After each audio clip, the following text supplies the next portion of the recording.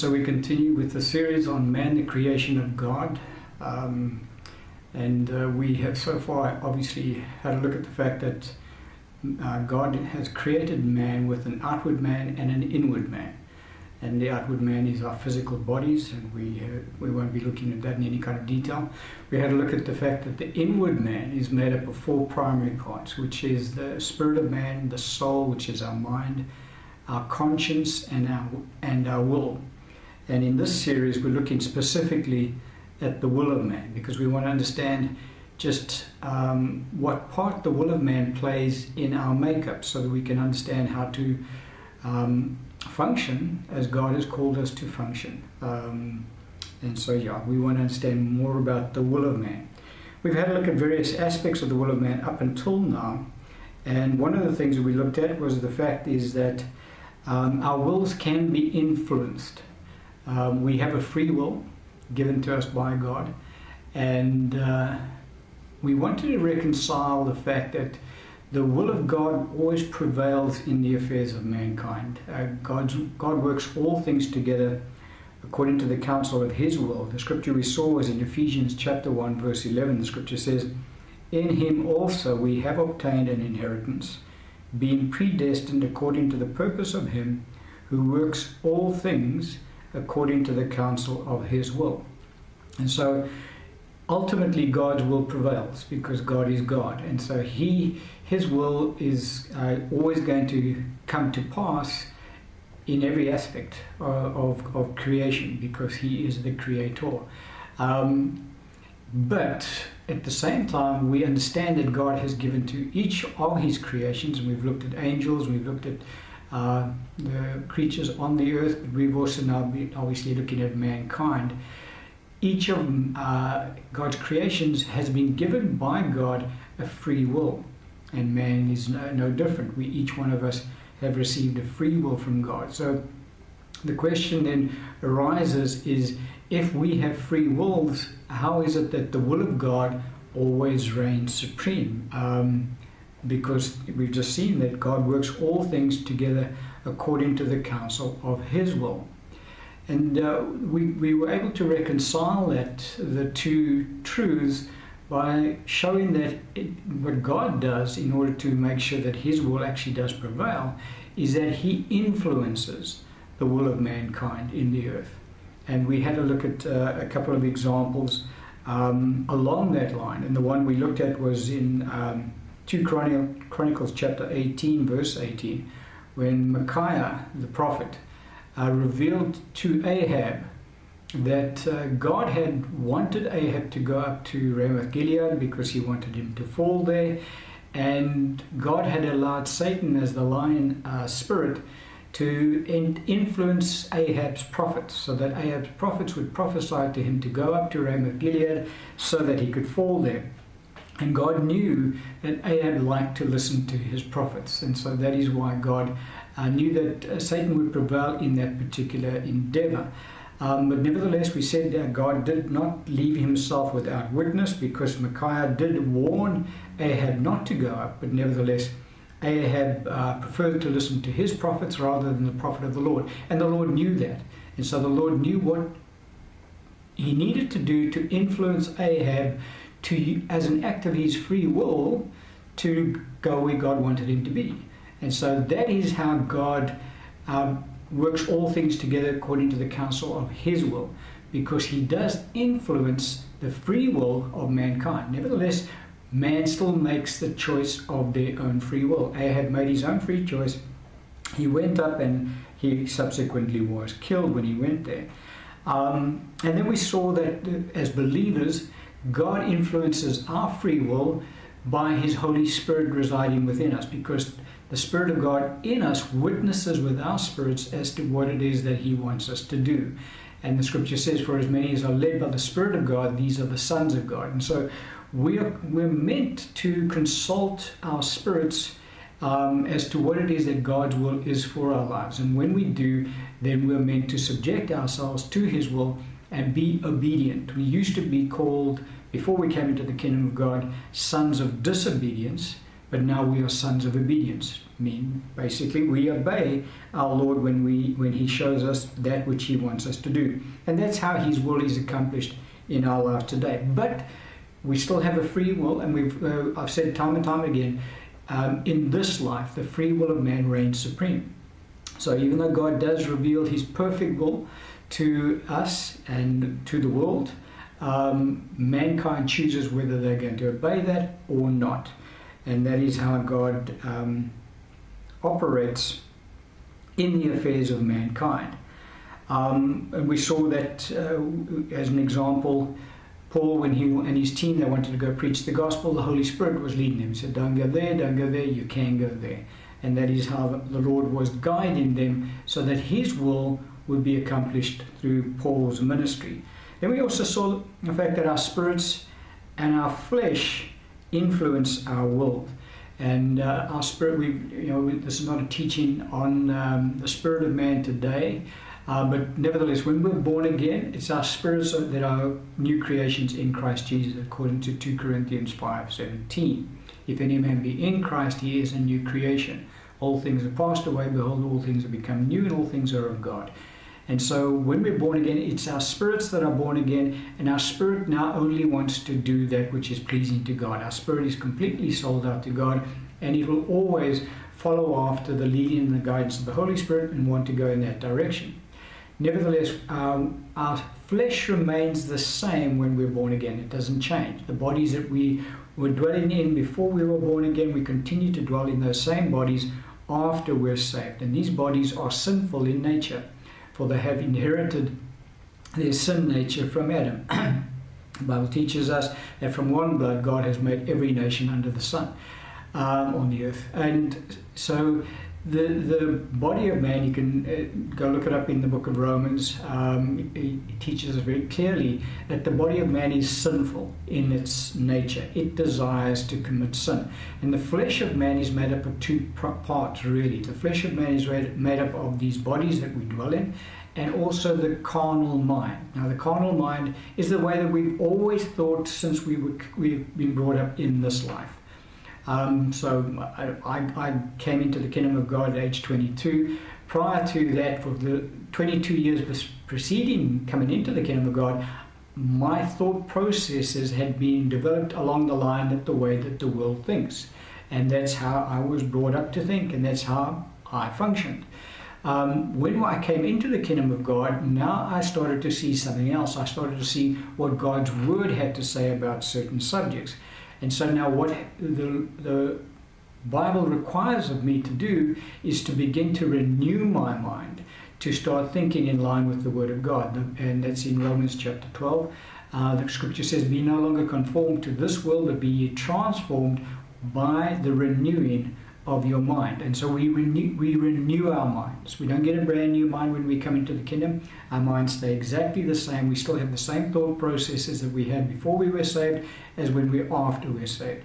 However, as we grow in the things of God, and as we spend more time in the Word of God, so we are to renew our minds to think as God thinks and begin to act as God then acts. And so that's the process.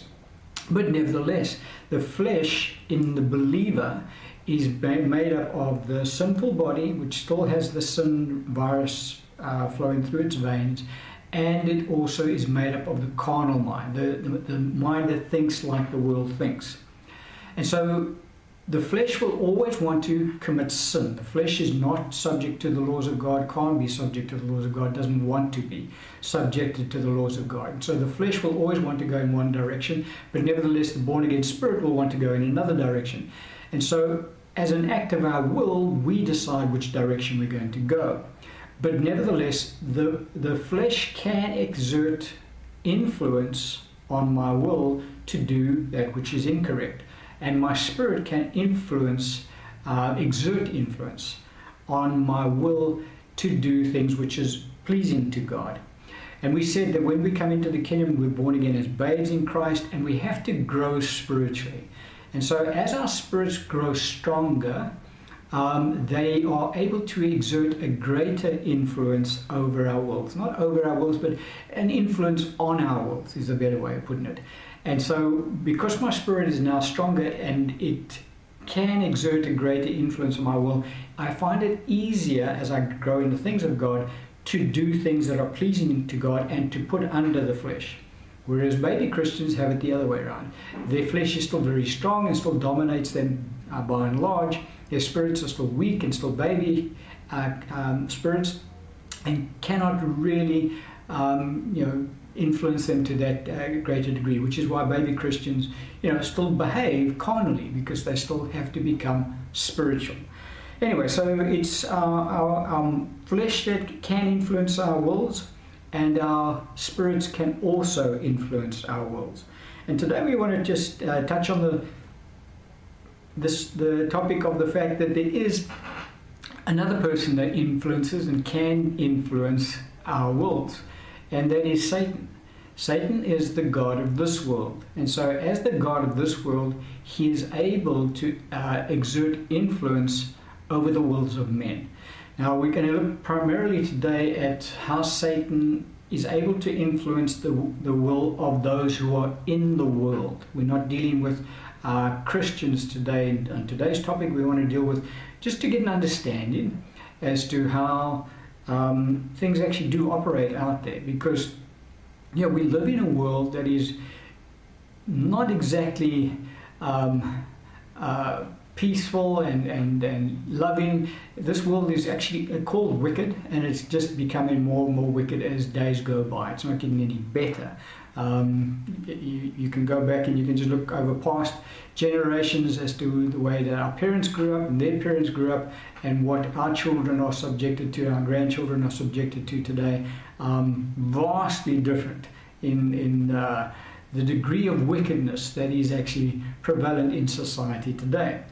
And so we need to understand, why is that happening? And why does that happen? Well, it's very clear, because there is a person who is called the god of this world, and his name is Satan. And the scripture is in 2 Corinthians 4:4, where he actually is referred to as the god of this world. And as the god of this world, he has influence over this world. You recall, let's just have a look at the scripture just to highlight this truth to us, and we'll look at another couple of scriptures along this line as well. In Luke's Gospel, chapter 4, verses 5 and 6, the background here is our Lord has been tempted by the devil. Remember, he was baptized in water under John's ministry, and then he was baptized in the Holy Spirit when he came out of the water. And the Holy Spirit immediately led him into the wilderness to be tempted by the devil. And he goes into the wilderness for a period of 40 days and 40 nights, and he doesn't eat anything over that period of time. At the end of that period of time, he's actually weak, obviously physically. He has not eaten for 40 days, and Satan now comes to tempt him. And we know the 3 temptations that our Lord is subjected to in that period. But the one I wanted to concentrate on is in this passage. And the scripture says, "Then the devil, taking him up on a high mountain, showed him all the kingdoms of the world in a moment of time. And the devil said to him, All this authority I will give you, and their glory, for this has been delivered to me, and I give it to whomever I wish." And so here's a real genuine temptation that is placed before the Lord. Jesus does not dispute this temptation with Satan, in that he says, "Satan, in fact, you're lying. You have no ability to give me this authority." It was a genuine temptation. Otherwise, God and the devil and our Lord Jesus would be party to a lie, because we are told this is a temptation, and if it wasn't a temptation, well, then somebody was lying. Nobody was lying. This was a genuine temptation, because Satan is the genuine god of this world. When Adam committed high treason and rebelled against God and chose to follow after Satan in the Garden of Eden, he in effect bowed his knee to Satan, and he delivered to Satan this world, because Adam was in fact the god of this world. God had given Adam and Eve dominion over all of the earth. They were to exercise dominion over the earth. When they rebelled against God and submitted themselves to Satan, they changed allegiance, and God was no longer their God. Satan now had become their God. And so Adam delivered to Satan the world. And Satan de facto became the god of this world. Now, as the God of this world, he has authority over the world. He has full authority in the earth. Now, it's limited. God places constraints upon Satan as to what he can and cannot do. He doesn't have carte blanche in the earth, but nevertheless, he is still God of the earth. He has full authority. He said to our Lord, all this authority I will give you, talking about all the kingdoms of the world. Because he says it's been delivered to me. How was it delivered to him? Adam delivered it to Satan, and that's when he became the god of this world. And so Satan, as the god of this world, is able to influence everybody on the planet to a greater or lesser degree. But every single, and I'm talking purely unbelievers now, I'm not talking about believers, because believers are a different category entirely. But with regards to all unbelievers, no matter what race, color, or creed, every one of them are under the rule of Satan as the god of this world. As I said, to a greater or lesser degree, depending on the individual and how much they are prepared to yield to Satan and his influence in their lives. And another scripture we can have a look at, which just highlights this truth again to us, is in 1 John chapter 5, verse 19. The scripture says, we know that we are of God, and the whole world lies under the sway of the wicked one. And so the whole world is under the sway of the wicked one. This world is a world of darkness. The Bible talks about the fact. When we get born again, the scripture says that God translates us from the kingdom of darkness into the kingdom of the Son of his love. And so we get taken out of Satan's kingdom, the kingdom of darkness, and we get placed into the kingdom of Jesus, the kingdom of light. But nevertheless, all who are unbelievers remain in Satan's kingdom, in his realm, in the kingdom of darkness, where he holds sway over the hearts and the minds of men. They fall under his control. As I said, to a greater or lesser degree, depending on the individual, by and large, depending on the individual.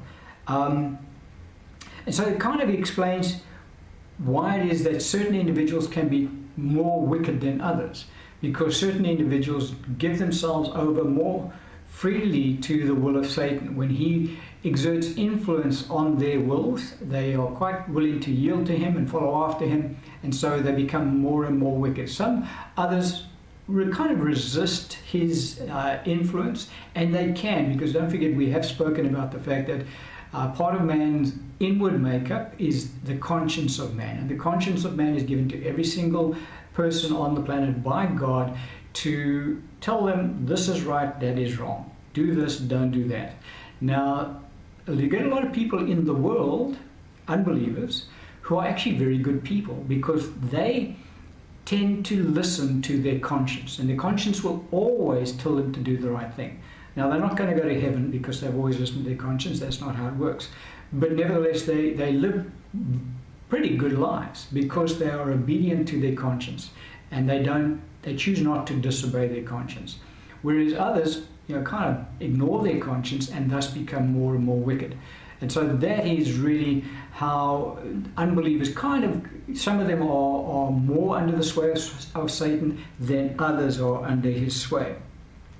Now, just to give you a bit of a graphic account of just how Satan, in fact, does influence the will of people in the earth to do stuff in the earth, because a lot of the wickedness in the earth, in fact, all of the wickedness in the earth by and large, is initiated through Satan and his realm, because his realm are known as wicked spirits. The Bible talks about wicked spirits in the heavenlies, and so it's a given. Satan's realm is a wicked realm, and so wicked spirits influencing the will of men will cause them to do things that are wicked.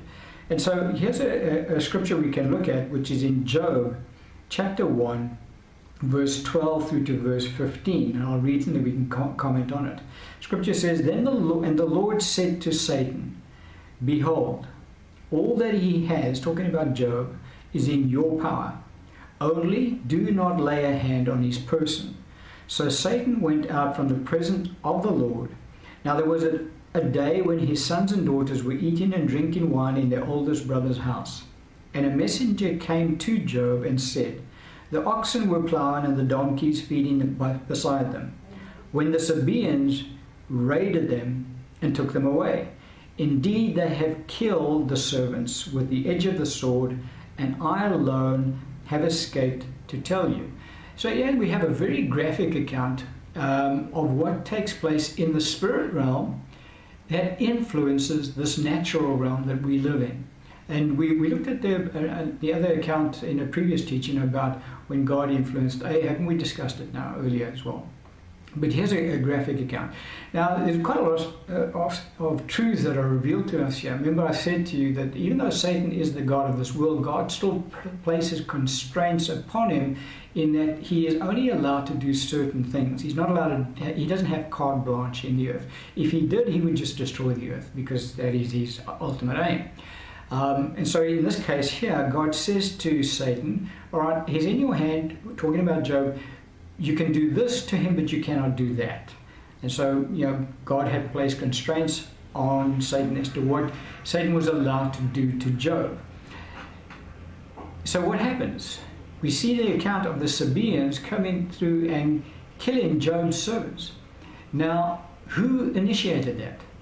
It was Satan. Satan and his angels, whichever demons he obviously used in this instance, went to those Sabaeans and influenced their wills and got them to think, okay, that's not a bad idea. Let's go and take Job's animals and we'll just kill his servants in the process. And so mankind did what Satan influenced. And so Satan exercised his lordship over those Sabaeans. Now, those Sabaeans were obviously wicked men to start off with. But nevertheless, the suggestion came from Satan to go and do this act.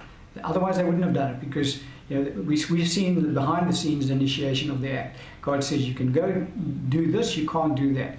God didn't specify to Satan, go kill Job's servants. Satan came up with that plan himself, but it fell within the parameters of what God had allowed Satan to do in that instance. And so Satan and his angels were the ones that went and influenced the Sabaeans to go and kill Job's servants and to take his livestock. And so that is how Satan, in fact, does influence the world today. Now, when Satan is removed from the earth, things are going to change quite dramatically.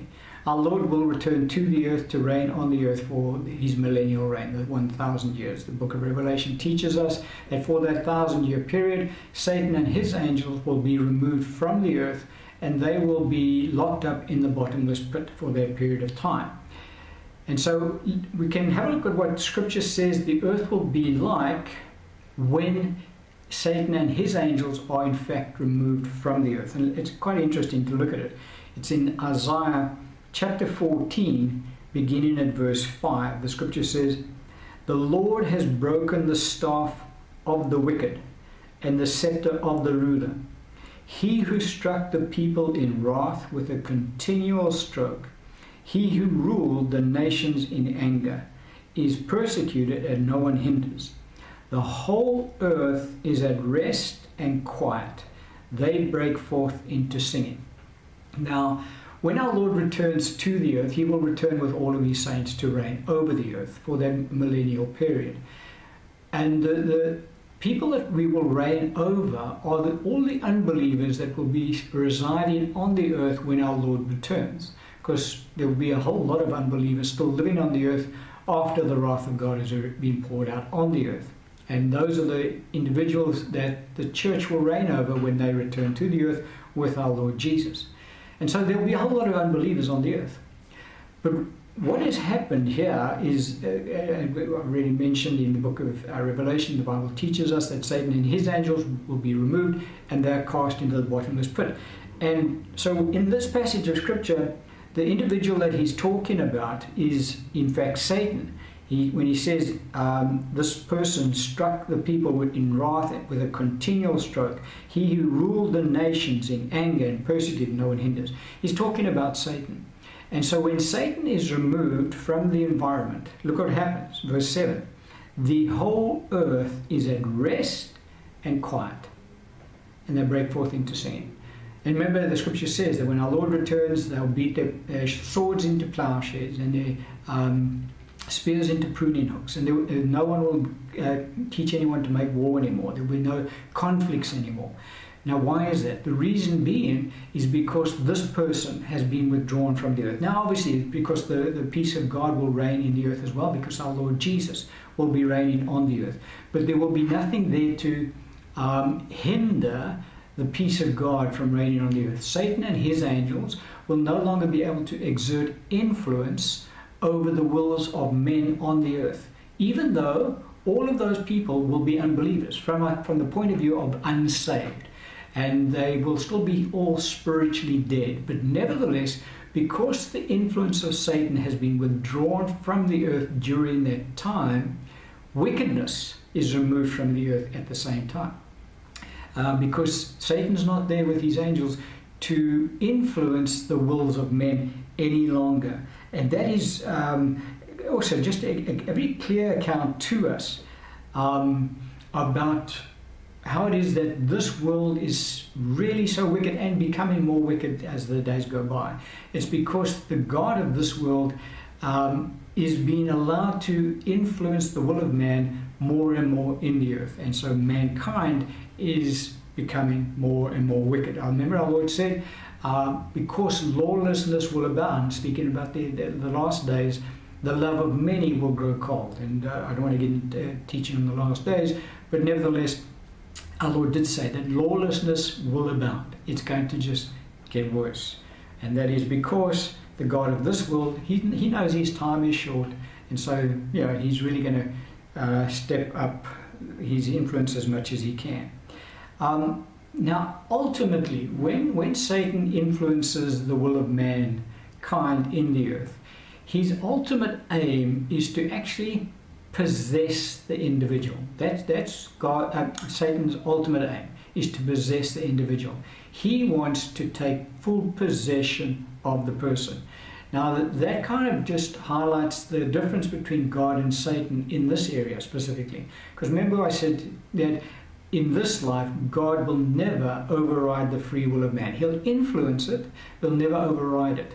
And so he'll never force anybody to do anything. He knows what motivates us, and so he works on our motivation to get us to do certain things that he wants us to do or not to do them.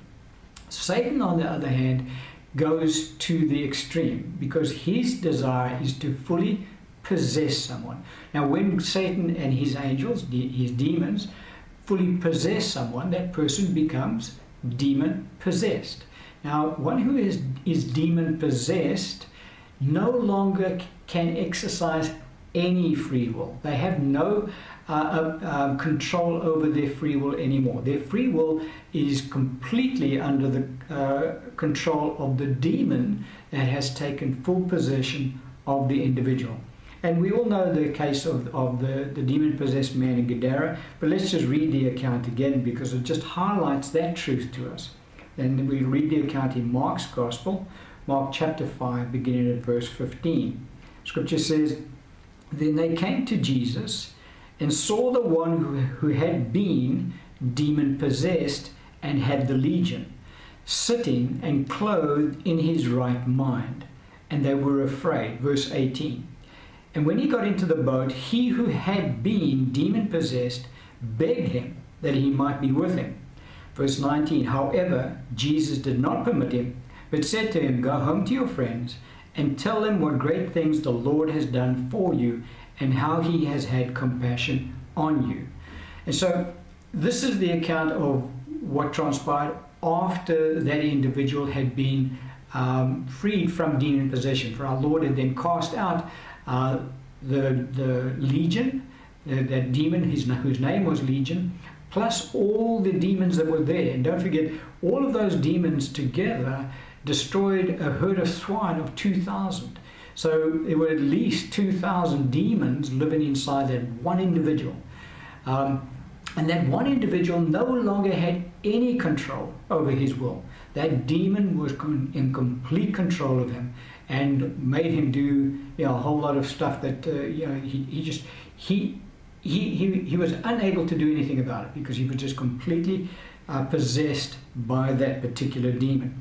And so that is what Satan's ultimate aim is to do. Is he would love to be able to just completely possess people, because once he's got that right, he's got, they're completely subjected to his will, and they will then obviously become whatever that demon is that is taken control of them. Now, Satan doesn't obviously get to possess everybody on the planet, otherwise we'd have a whole lot of men of Gadara running around, but that's not the case. He's only able to accomplish that in a few individuals' lives. Nevertheless, he's able to accomplish partial possession of individuals on a wider scale. He's able to influence more, because people don't completely give themselves over to Satan. And also don't forget, the grace of God is involved, and the compassion of the Lord is involved. Because it was the Lord's compassion that actually delivered that man in Gadara. He hadn't asked God to deliver him. No one had petitioned the Lord on his behalf. The Lord had gone there of his own volition, and as a result of his compassion he had on the individual, he had set that person free from the demonic possession. And so it is the compassion and the grace of God that prevents Satan from fully possessing every man on the earth, because that's Satan's ultimate aim. Is if he could do that, he would really be as happy as could be, I suppose. But God obviously places constraints on him. He can only do certain things. But nevertheless, Satan is able to gain a foothold in a lot more people than having them fully possessed. But he can, a lot more people display partial possession by demonic spirits. And when I say partial possession, I'm talking about individuals who have given themselves over to think in a certain line of thought and become obsessed in that area. And all addictions fall into that category, whether it be a food addiction, a drinking addiction, a substance abuse addiction, a pornography addiction, any kind of addiction that you can think of is always demon initiated. And what has happened then is the demon has been able to get a stronghold upon that person's thought process. And because that demon has a stronghold there, that person is going to be inclined to do that. Now, the rest of their lives is normal. They can continue doing other stuff normally, but they are always going to be yielded to this particular addiction, because that's where the partial possession has taken place, in that Satan and his demons have now got a stronghold on that person's mind, for it always takes place in the mind. That's where Satan gains control over the will of man. It's through the mind of man, through his thought processes. And just to highlight to us the truth about the fact that there are many out there who are partially possessed. They're not fully possessed like the man of Gadara, but Satan and his demons do hold sway in those individuals to a larger degree than other normal people would be. And the scripture is in Matthew chapter 8, verse 16. The scripture says, "When evening had come, they brought to him many who were demon-possessed, and he cast out the spirits with a word and healed all who were sick." And so here, when these individuals are demon-possessed, they're not all coming like the man of Gadara, completely naked, and they have been howling and cutting themselves with stones and living in the tombs.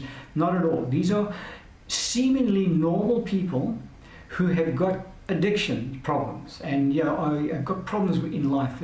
They've got anger problems. Because even anger is you get people that they lose their temper at the drop of a hat. Now that's a demon that's influencing them. It has a stronghold on their emotions in that area. And so these people are coming to the Lord because they're tormented in these areas, and they want freedom. They recognize that the lifestyle they're leading is not right. They don't want to do that, but they're just compelled by, they don't know it, they don't know that there's a demon that's driving it, but they just feel compelled to do these certain practices. And so they came to our Lord, just like the sick did, to get relief, to be delivered. And the scripture says, and many who were demon possessed, he cast out the spirits with words. So there were many who were demon possessed. Now, believe you me, there were many in my Lord's day when he was on the earth. There are many today as well. In fact, there's probably even more. And so yes, where Satan holds sway on an individual's life, especially in the area of addiction, you can be rest assured that there's a demon that has gotten hold of that person's life in whatever way, and has now begun to exert influence over the will of that person.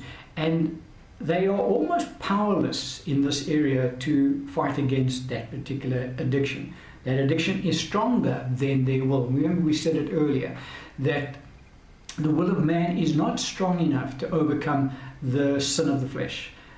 For if it was strong enough, we wouldn't have needed Jesus to deliver us, because we could have done it ourselves. But the will of man, although it is a strong factor, it is not strong enough to overcome sin. Sin is stronger than the will of man. And so sin will always prevail over mankind. That's the way, because sin is stronger. Our Lord said, he who commits sin becomes a slave of sin. And once you're a slave of something, that thing is your master. You're its slave. Sin being the master in this case that our Lord was talking about. So how does Satan do that? Well, how does he get control over an individual's life? Well, he does it through the thought process. The demons are out there. They're all over the place. There's a lot of demons out there. And so what a demon does is that it will place the thought into the mind. I'm talking, again, we're dealing with unbelievers primarily today. We're not dealing with believers. We'll touch on believers in the next teaching, but this one we want to concentrate on the world, just so we can understand what's going on in the world. And so what happens is that a demon will place a thought into the mind of an individual. Now, if that person entertains that thought, whatever it might be, and it's obviously not a good thought, the demon's going to start him down the line. Think about Satan then influencing those Sabaeans to go kill Job's servants. Now, Satan didn't appear to them and say, you shall go kill Job's servants. Not at all. A demon came and placed the thought into their minds, that's a soft target over there. Why don't you go kill those servants and you can get all of that livestock for yourself? And they looked, not a bad idea. And so what happens is that the individual hears this, or doesn't hear the thought, but thinks the thought. Now, they don't realize where the thought is actually coming from. They think they thought it themselves. In actual fact, it has come from an outside source. It has been planted in there by the demon. And so they entertain that thought. Now, as they entertain that thought, the demon then feeds it. And the demon then places more and more thoughts along that line. And if the person then continues to think along that line, what eventually happens is that the person then becomes obsessed in their thinking along that line, whatever line it might be. As they do, they eventually, as an act of their free will, begin to do that which they become obsessed about. And as they do that, so they become more and more enslaved, and the stronghold becomes stronger in their thought process. And they find themselves getting to the place where they can no longer resist that. Whereas before, I could get into it and then stay away from it. Now I can't get away from it anymore. Now I become completely obsessed there, and eventually the person becomes possessed in that area. Not completely, as I said, in the rest of their lives they behave normally, they conduct family lives, things like that, but they've got this area in their lives that they're completely sold out because that demon has gotten a stronghold in their life and in their thought process primarily. And so that is how Satan is able to influence the wills of unbelievers in the earth. Now, when it gets to demon possession stage, where the person becomes fully demon possessed, what happens is that the demon gets a hold of the spirit of the man, and the demon is able to enter into the spirit of the man. When that happens, well, then the man is completely possessed, and you get an incident like the man of Gadara, where they no longer have any capacity to resist that demonic urge of whatever the demon wants them to do. And so I want to just look at one more account in Scripture of how it is that Satan is able to influence individuals. Now we're going to look at David. Now David obviously was a believer, but he wasn't a born-again believer because he was still spiritually dead. And so he didn't have the same tools available to Christians which we have, which he didn't have. And so, when we compare ourselves to Old Testament saints, we must always remember they were never born again. And so they never had the Holy Spirit residing on the inside of their spirits. They couldn't grow strong spiritually because they were spiritually dead. And so we have a lot more going for us than what they did. Nevertheless, David was a man after God's own heart. Our Lord said so. But he gets influenced by Satan. And let's have a look at the account in Scripture that just shows us that even a man who God says is a man after his own heart can also be influenced by Satan. Now, don't forget about Bathsheba, where there was again another account, and Satan influenced David to go up there and look on anyway, I don't want to go into that one. Let's look at this one, because this account gives us the spiritual account of what transpired behind the scenes. And the scripture is in 1 Chronicles chapter 21, beginning at verse 1.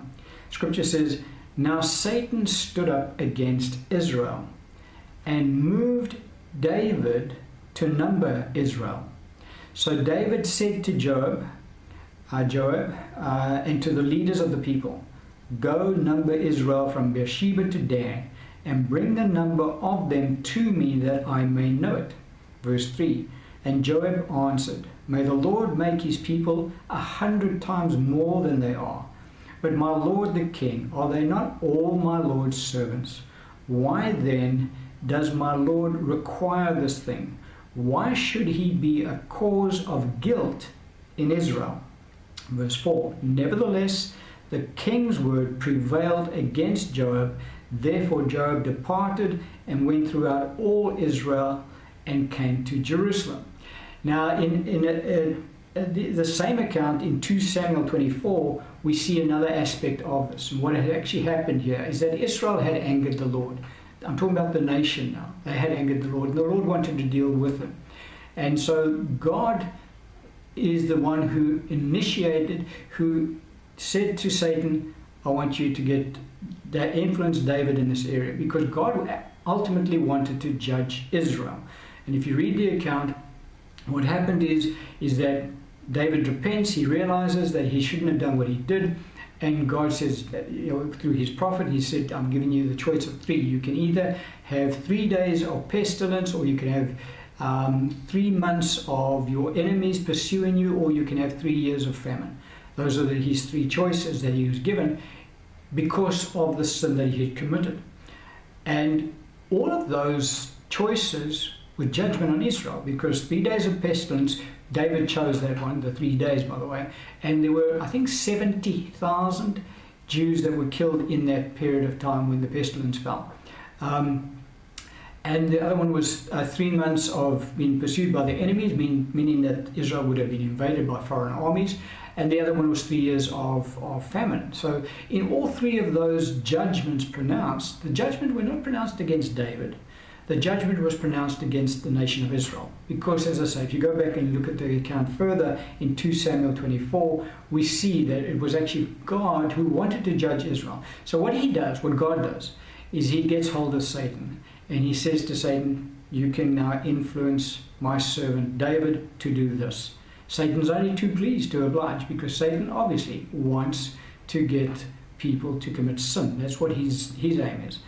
And so it's pretty much similar to what happened with Job as well, because God said to Satan, "All right, you can do this, you can't do that." And so God allowed Satan to go initiate and influence David. Because remember that the scripture says, "Now Satan stood up against Israel and moved David to number Israel." And so Satan influenced David to sin against God, because it was not God's will that David should number Israel. There was a scriptural way of doing it. They could have done the census as per Moses' instruction, and there would have been an offering that would have been given to the temple, and that was good and right. But David didn't do it that way. David just wanted to know the number of the people. Now look at what actually happens. Satan influences David. So David is going along thinking all the merry thoughts that he was thinking at the time, and now this thought comes into his mind. I think you should number the children of Israel. And he begins to think along that line. It's not a bad idea. Maybe I should number the children of Israel. And he starts to become a little bit obsessed with that way of thinking. Now, when a person starts to become obsessed with the wrong way of thinking, now, even sound reasoning that comes to that person and says, what you're actually doing and what you're contemplating on doing is not right. You shouldn't do this. There's a blockage that kicks in. That stronghold has developed, and sound reasoning no longer influences their thinking, because their thinking has become completely obsessed in this particular direction. And look at the scripture says that nevertheless the king's word prevailed against Joab. So Joab, he's the head of his army, who he instructed to go number Israel, knew that this was a bad idea. He said, why should he be a cause of guilt in Israel? So he knew that this was going to be sinning against God. And he's trying to persuade David, we actually shouldn't be doing this. This is not a good idea. But nevertheless, the scripture says, the king's word prevailed against Joab, because David had become obsessed in this, because God had allowed Satan to influence David's thinking in this line. And because Satan and that demon had been pushing that thought into his mind, he was completely sold out on it, and he couldn't prevent it anymore. This is what he was going to do. That's it. It's going to happen. Now, as I say, when Joab goes out and he numbers Israel, and he comes back, David, then the penny drops, and he realizes he has sinned against God. He repents. But nevertheless, the damage is done. But again, there you go. Now you've seen all of it, how it transpires. God initiates. Why? Because God wanted to judge Israel. Israel had done something that had angered the Lord. Now, there was a lot of stuff that Israel were doing to anger the Lord, believe you me. Scripture is silent on the fact as to what Israel in effect had done. But they had angered the Lord. And so the Lord now wants to judge them. So what does he do? He gets hold of Satan, who is the God of this world, and he says, I'm allowing you to influence my servant David to do this. Go number my children Israel. God knows that that's going to be a sinful act. And so he allows Satan to influence David's thinking. David's free will is still prevalent. David could have chosen to say no, but he chose to yield. But the point that I want to get across here from Satan's influence point is that Satan would have flooded David with that thought. It wouldn't have just been he woke up and over breakfast came up with the idea, and then that's it, we're going to do that, because there was a lot of opposition to his wanting to do this. It wasn't only Joab, it was also the leaders of Israel. They were opposing David on this issue, and so he has all of his advisors telling him this is a bad idea, you shouldn't be doing this. But he has become so fixated on this in this thought process. Now, don't forget, we're dealing with talking about a man who God said, this is a man after my own heart. And so David loved the Lord. David really has a reputation for loving God. But he's got caught up in this thing. Why? Because Satan is still the God of this world. And so when the doors opened to Satan, God allows this to happen. Satan goes in there, boots and all. He really wants to get stuck in. And so I can guarantee you that demon was working overtime in getting David to think along this line, to the point where all sound reasoning was rejected by David. He just wouldn't hear it. He wanted his will, because his will, don't forget, God knew he had to get David to do it. And so he knew what would motivate David, and so that's how it all works. But Satan is the one who really got hold of David's thought processes there. And he was able to get David to sin against God. And thus God was able to work all things together according to the counsel of his will. Remember, we said that ultimately that's what happens. God works all things together.